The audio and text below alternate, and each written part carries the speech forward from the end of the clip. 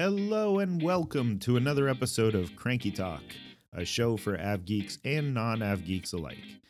We continue to tackle everything happening in the aviation world in the time of COVID, and today we are going to talk about the Department of Justice and its decision to sue to stop American and JetBlue from working together. Consolidation. Bad.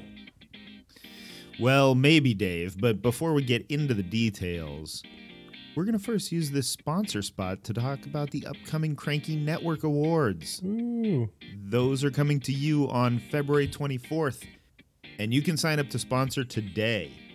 We'll talk more about that later. Okay, so listeners, if you don't remember, we talked about this partnership once before when it was first announced. But Brett, can we back up and talk about this from the beginning? Oh, we sure can. So, in 1903, Wilbur and Orville Wright... No, not that beginning. No? Not that. All yeah, right. let's not go that far back. Fine. Or you were there, right? Funny guy. I do look good for 18-year-old. Yeah, it's pretty good. Anyway, yes, so if we go back about a decade, when American and U.S. Airways were independent and JetBlue was this, young buck growing fast, at the time, U.S. Airways had a fair number of slots at LaGuardia in New York, but it decided to do a swap with Delta. So it gave Delta a bunch of the LaGuardia slots and in exchange got some of Delta's Washington National slots. So each airline could consolidate their power where they actually had more of it. Then meanwhile, American had long been an important player in New York when it came to business markets like LA and London and stuff like that, but it was increasingly becoming less relevant. See, Continental at the time, now United of course, had continued to build up its massive and important hub at Newark. And meanwhile, Delta built up its New York operations through several shrewd moves, including that US Air one we talked about. American sat there with its finger up its nose. Gross. Continue. Okay, so before American and US Airways merged, American and JetBlue had actually created a loose partnership that allowed them to feed each other primarily in New York.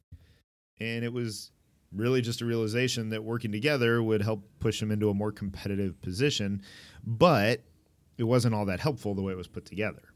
Why not?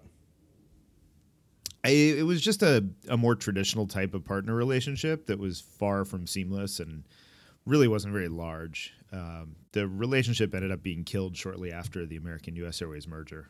And now they're back together again. Reunited and it feels so good. No, see, after last week's religion and this week's singing, you're really trying to kill this podcast. Apparently so. But yes, they are back together again. Because a couple years ago, American realized it was being stupid. It was pouring capacity into LA to feed this Asian hub that just hemorrhaged money. And it was also putting flights into New York, mostly to try and make it a destination for people coming from other cities, but it wasn't doing well. And the reality is that American alone, it just couldn't really make it work, unless it was fine losing a bunch of money. Or, in the very best case scenario, it had to be fine just making a little money and far less than it could make elsewhere in its network. Okay, well, that is not how a big, huge, major company is supposed to do business. Right. So, American thought about different ways to tackle this problem. And, probably not going to be allowed to buy United or Delta, so forget about that one. And then what it did first was it created this partnership, or I guess re-energized partnership with Alaska. And so what that did is it allowed them to use Alaska's domestic flights to feed new American international long-haul flights from Seattle. So that let American kill the Asia hub in LA and move away from that just hot garbage. But the Northeast, Alaska doesn't really help in the Northeast. So that was a tougher one. So if we look at American in the Northeast, it's not just a New York issue. In Boston, American has been a third-place airline since 2017, which is when Delta started building up its hub. And so it passed it up to become number 2. JetBlue is a far and away number one, by the way. And then as recently as 2012, American, including the U.S. Airways flying, would have been the biggest airline in Boston by far. Now it has 18% of the market, or that's 2019 seats, behind Delta, which has 21, and JetBlue has 33. New York, that's just a giant mess. American's a pretty distant third and fourth place behind United and Delta and kind of near JetBlue. Okay. How distant? Well, if we look at the number of seats departing JFK, LaGuardia, and Newark in 2019, which, last full year before the pandemic here. I remember it fondly. Delta had, yes, it was a different era. So Delta that year had over 20 million seats, which was good for about 23% of the market. And then United was just behind at 19.7 million. JetBlue had just shy of 11 million for nearly 13% of the market. And then there was American with 10.5 million for just over 12%. Okay, so they were pretty far behind Delta and United, but not behind JetBlue. Yeah, that's right. I mean, they had very different markets from each other. If you look at JetBlue, they focus on pouring capacity into Florida and the Caribbean, all the big leisure markets, while American had a lot of little regional aircraft flying around small cities in the Midwest and some long-haul international stuff. So they didn't really have a huge amount of overlap. Yeah, someone's a mullet and one's high and tight. So so put JetBlue and American together and you have a third airline about the same size as Delta and United. Yeah, that was the idea. And the problem in New York is that that's really the only option because the airports are all pretty much full. So it's not like American could just say, forget it, I'm going to double in size and throw a bunch of airplanes in there. It can't do that. It could do a little more of that in Boston, but it's still gate constrained there. So, there was some opportunity for them to grow, and they took advantage of that. Like they added Austin flights and a couple other things, but not quite the same. But Boston also is just a different animal since the two airlines together, like American and JetBlue, they're a clear number one. They're like half the seats in the market. But the thing is that JetBlue is still primarily leisure focused, and American looks more toward corporate. With your hairstyle analogy there, go ahead. So it's not really a big complete overlap here. It's more complementary. Sure. All right, so. They put a partnership together before and it failed. What's different this time? Pretty much everything. Great. It's actually pretty creative. So what they did is they came up with a way to compensate each other for taking each other's passengers on their own flights. That's different than kind of the traditional way of doing it in a code share partnership. We don't know the details because they don't have to give us the details. But what we do know is that there are more incentives built in when they both do well together. So because of that, they've been able to justify a tighter partnership, which has now become known as the Northeast Alliance, or the NEA. Oh, very creative naming there. Yeah, clearly they should have hired a branding expert. But the new partnership is similar to what American did with Alaska, in that the goal is to make it so the airlines don't care which airline the travelers fly on or which loyalty program they belong to. And because of that, they were able to come to an agreement that would allow them to coordinate schedules and even share airport slots back and forth if one had a better use for it than the other. So it's definitely deeper than the Alaska one in that sense. Okay, and now the government is mad. Well, a part of it is, at least, but we'll talk more about that after the break. We are taking sponsor time this week to talk about the Cranky Network Awards. Ah, yes, the time-honored tradition where you hand out awards for network planning excellence. Yes, you can read the script, I see. That is correct, though. Script? What script? Yeah. Well, except for the time-honored part, since this is actually going to only be our second one. But what we do, we look through the previous year, find out the airlines that deserve recognition for, we did the sexiest new route or the most interesting new city. And last year, of course, we did this all remotely. But this year, we're doing it in person in beautiful Pasadena, California on February 24th, 2022. That sounds fun. I think you actually mean that. It is going to be a great couple days with the award show on Thursday night and then a small discussion group the next morning with network folks. We're expecting to have network planners and airline execs from all over the Americas join us, so it should be fun. So what's this going for? Can I come? We'll have to see if you can get past the bouncer. Ooh, but I'll get you on the list if you do a live pre-show cranky talk on the red carpet. Only if our adoring fans really want it. And who doesn't want more Dave? I can think of a few people. Yeah, I was going to say I'll just let that dead air hang there, but you answered it for me, so that's fine. But hey, with the best and brightest minds in airline network planning joining the party, this is a great opportunity for sponsors to join in the fun. Which gets us to the reason we're talking about this. Of course. We have already announced and are very excited, by the way, that Ontario International Airport is our first big sponsor. That's one of the main reasons we're holding this in Pasadena. You know, I live in Southern California, and Pasadena is most definitely not Ontario. No, it's not. I see you've been looking at your Thomas guide, which it may be too old for you to even know what I'm talking about. No, my dad still has one in his car. Okay, well, there you go. But Pasadena is roughly the same distance from Ontario and LAX.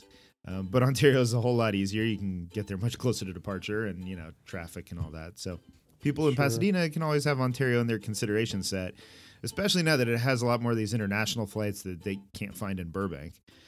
So we know there are plenty of others who'd be interested in sponsoring this event, and we have a whole bunch of different types of sponsorships available. If you are interested, email the team at cna-sponsor@crankyflyer.com. Okay, so the government's mad. Well, we're not quite there yet, but we'll get there. So, see, yes, the government was definitely concerned about this partnership reducing competition at both Department of Transportation and the Department of Justice. But the DOT decided to actually do something about it. Oh, did they lock them up in a dungeon until they agreed to break up? No. This is getting a little dark. DOT worked with both American and JetBlue to put restrictions on the agreement that made them feel comfortable that it would be pro-consumer. Okay, cool. So they made them add legroom and eliminate bag fees? Yeah, you're a funny little man. No way would the airlines go for that kind of restriction. But they were seemingly happy to agree to a few things that were pretty substantial. So notably, the airlines agreed to give up 7 slot pairs at JFK plus 6 at Washington National, and those will go to low-cost carriers. And even with that being up, they agreed to grow their pre-pandemic capacity 5% in 2022, and then that increases to 15% by 2025. And if they don't meet the growth targets, they have to surrender more slots to be given to other airlines. Okay, if they have fewer slots, how'd they be able to grow? Well, this was part of the plan all along. American wanted to do more international long-haul flying, but it didn't have enough local loyalty and it didn't have enough people connecting in New York to make it work. American also wanted to use bigger airplanes than the 50-seaters they had buzzing around on a bunch of short routes. And meanwhile, JetBlue wanted to grow, especially at LaGuardia, but it didn't have slots. So bring them together allows them to better use the slots and increase capacity pretty easily. But those weren't even all the restrictions.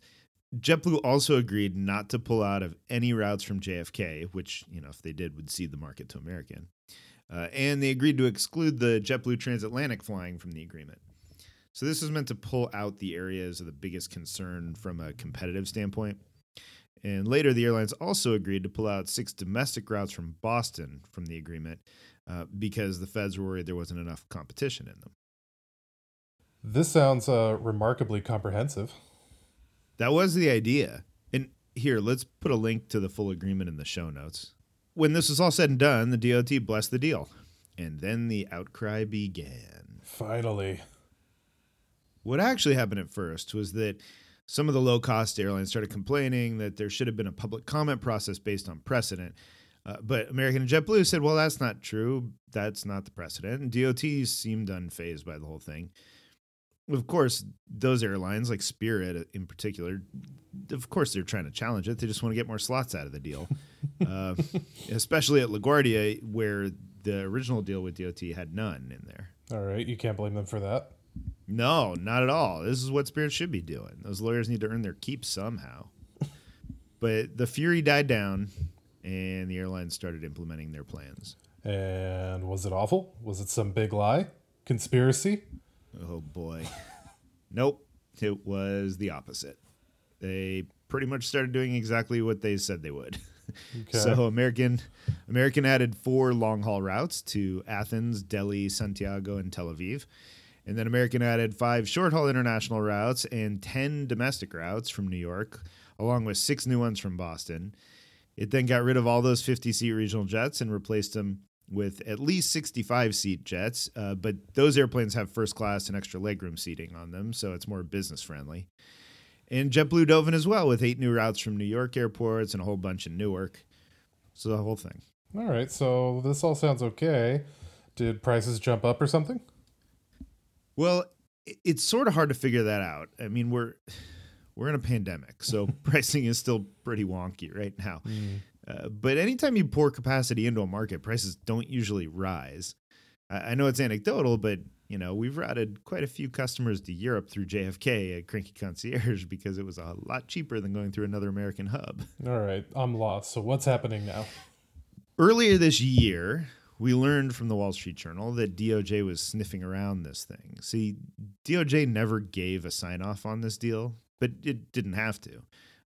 It does always have the right to step in and try and fight something if it thinks it's anti-competitive. And it just decided it wanted to do that last week, apparently. But it can't just decree this is anti-competitive, you are now broken up. It has to sue in federal court and try and win the case. All right, why? Well, the basic argument is that, of course, that this is anti-competitive. There seems to be a belief, at least based on some of the aggressive wording in the complaint, which it's a great read, by the way, that American is this terrible monster that is going to exert undue influence over JetBlue and ruin everything that is good in the world, which apparently includes JetBlue. They love JetBlue, if you read this. Well, to be fair, I don't want that to happen. I like JetBlue, or at least I used to before they left me. I was going to say, they left Long Beach. I thought they were dead to you now. Yeah, no, they left me personally. And I still haven't forgiven them for it. Well, yeah. And, okay, forgetting about that tangent. Yeah, it's hard. The problem, I have a hard time finding a really good argument here. They're concerned about American doing all these terrible things like giving a slot to if JetBlue behaves and then taking it away if JetBlue is bad. But the agreement with DOT says that anytime a slot is given, it has to stay with that airline for about a year, 2 IATA seasons, which just call it a year, before they could take it back or anything. And I imagine if that wasn't good enough, they could find a way to bulk up the protections more, but it doesn't seem like the lawsuit should be needed if that's really the only concern. All right, so there has to be more to it. Of course. So DOJ turned to its favorite tool, the Herfindahl-Hirschman Index, or HHI, which I know, Dave, you use in your everyday life. Yep. This is a calculation that measures market concentration, and they use it for merger evaluations to see if it's going to concentrate things too much. But hey, you won't be surprised to hear that if you look at New York or Boston, they become more concentrated if you count American and JetBlue as a single entity. Right, but they aren't merging and can't talk about pricing, so aren't they 2 separate entities still? They are, and I'm sure we'll hear plenty of arguments from the airlines about that, but the thing is, it also just doesn't really make sense when you think about industry dynamics. And tell the listeners what you mean. Okay, so yes, there is an increase in concentration. That's going to happen. But there may be such a thing as good concentration, which seems to be something that's not really appetizing for DOJ to consider. But think about New York. You have United, which is huge, and Delta, which is huge. And you have JetBlue and American, which are semi-competitors, but they aren't nearly as strong, especially when it comes to loyalty and corporate travel. So you bring them together, not in a merger, but in this, newfangled type of alliance, and all of a sudden you have a real competitive third airline in New York. So if you think about all the routes they added and all that, it seems like an improvement in competitiveness, not a decrease as DOJ seems to believe, but it's hard to wrap your arms around that if you're just using this HHI blindly. And I should note, using the HHI from before they made any of these changes. Okay, so sure, but what about Boston? Now the two airlines will control half the seats together there. Boston is definitely different. And right now you do have a strong JetBlue flying to a ton of places as a leisure-focused airline. Like I said earlier, over the last few years, Delta smelled opportunity, so it built a hub of its own there, and it's grown significantly, and it's really targeting the corporate traveler, which, JetBlue has some of that. And then in Boston, too, American still has a decent loyalty base, and it had actually started up trying to build Boston a little bit with a few flights here and there before the pandemic, but it can't really rise to the level of what it needs to be truly competitive on its own. The market and the airport are both probably too crowded. If you bring the two together, you have a more realistic competitor to Delta in the corporate market, but the two airlines would still be a lot bigger overall. And I know there are arguments to be made on both sides here, but if I were DOJ, I'd probably focus here on getting concessions because it's a more obvious case. But yeah. Okay, so make JetBlue and American give up a bunch of slots? Well, it's tricky here because Boston doesn't have slots. It does have gate constraints, so maybe you force them to give up the gates. I mean, I'd be fine with that idea. I think that makes sense if there's really a need for it, but I don't actually know who would want to pick them up. Maybe one of the ultra low cost carriers or Southwest, but they're all in there already with flights, and I'm not sure how much more they'd actually want. Is this what we think is really going to happen? Just give up a bunch of slots and call it a day? That would make the most sense, probably. Then DOJ can look like the hero that had, busted up big business and was able to save one for the little guys or whatever. But then everyone still gets to go and do what they want to do. But you'd think that would have been something they could have come to an agreement in before the feds decided to follow suit with the legal challenge. I mean, some have told me that the DOJ doesn't really seem interested in settling and wants to break it up entirely. So I'm just not sure where this ends up. Okay, well, it seems like there may be some consumer benefits, but it's early and we don't know what negative effects may come down the line. Yeah, and that is definitely what DOJ is focusing on. I don't know if there's been a negative effect anywhere. I haven't seen one. I mean, the positive effects are very tangible with the route announcements and stuff like that. But the thing is, this isn't a merger. DOJ could just wait, and if it finds some harm, it finds something wrong, then it could sue when it actually has that instead of doing it preemptively. So that's where I'm kind of confused because, in a merger, you can't do it like 5 years later, like, hey, you guys are merged now for 5 years, but we're going to break you up. I mean, you can do an antitrust breakup. We've seen it before, like, Standard Oil or something, but yeah, and the baby bells. Yeah, right. But ultimately, this isn't that tight, so you could break it up anytime. Sure. Well, the new administration has made competition a major focus. If this is indeed a preamble to a merger down the line, I could see why DOJ would want to make a lot of noise and stop it in its tracks. There are plenty of non-airline mergers that have turned south in the decade after the last recession, so I can see their caution, even if in this case it may be too early. Right now, this feels like it's a lot about politics, but I guess we'll see how it turns out. Well, that we will, and it is most definitely about politics. Maybe DOJ will actually settle and just want to look like that hero, or maybe it'll take this thing to the finish line, but either way, get that popcorn ready. It's going to be fun to watch. Yeah. Thanks for tuning in to Cranky Talk. We'll be back with more deep dives and helpful tips for these turbulent times. And remember, if you want to sponsor the Cranky Network Awards, and you know you do, send us a note at cna-sponsor@crankyflyer.com. And if you'd like to be a sponsor of Cranky Talk, let us know. Email us at advertise@crankyflyer.com, and please remember to leave us a 5-star rating on iTunes. This helps others find our podcast. Dave, I believe you got some reviews this week. We did. We got a review. It's a 1-star review. So, Boo! really not happy with you, person on iTunes. I got some personal reviews for the last podcast. So thank you for listening. People who wrote in. So this review on iTunes, just regurgitating what you already know. And I should warn you, there are personal shots to Brett. Too political, too many goofy, awkward laughs. That's probably me. And most importantly, Cranky does not even fly often. Ooh, shots fired. I don't even understand what that means. Plenty of better blogs, podcasts, etc. to get your new airline information and news from. I mean, this is not just a review for the podcast. This is the everything. Entire media. Wow. Platform.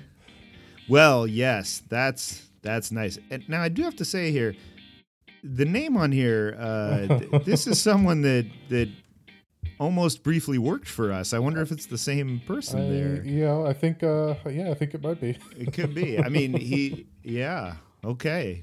Well, that was a long time ago. If you're listening, sorry, I guess, for not flying that much. I don't think he's listening. But if he is, there's my awkward laugh. Yeah. Is that no? Yeah. All right, I'll try and fly. I'm supposed to be flying soon. Hey. So there you go. Anyway, good stuff, Dave. And by that I mean not at all, but thanks for sharing it. And now, everyone else, if you have suggestions for what you'd like us to cover in a future show, let us know via email at info@crankyconcierge.com, or you can find us on Twitter or Facebook at Cranky Concierge.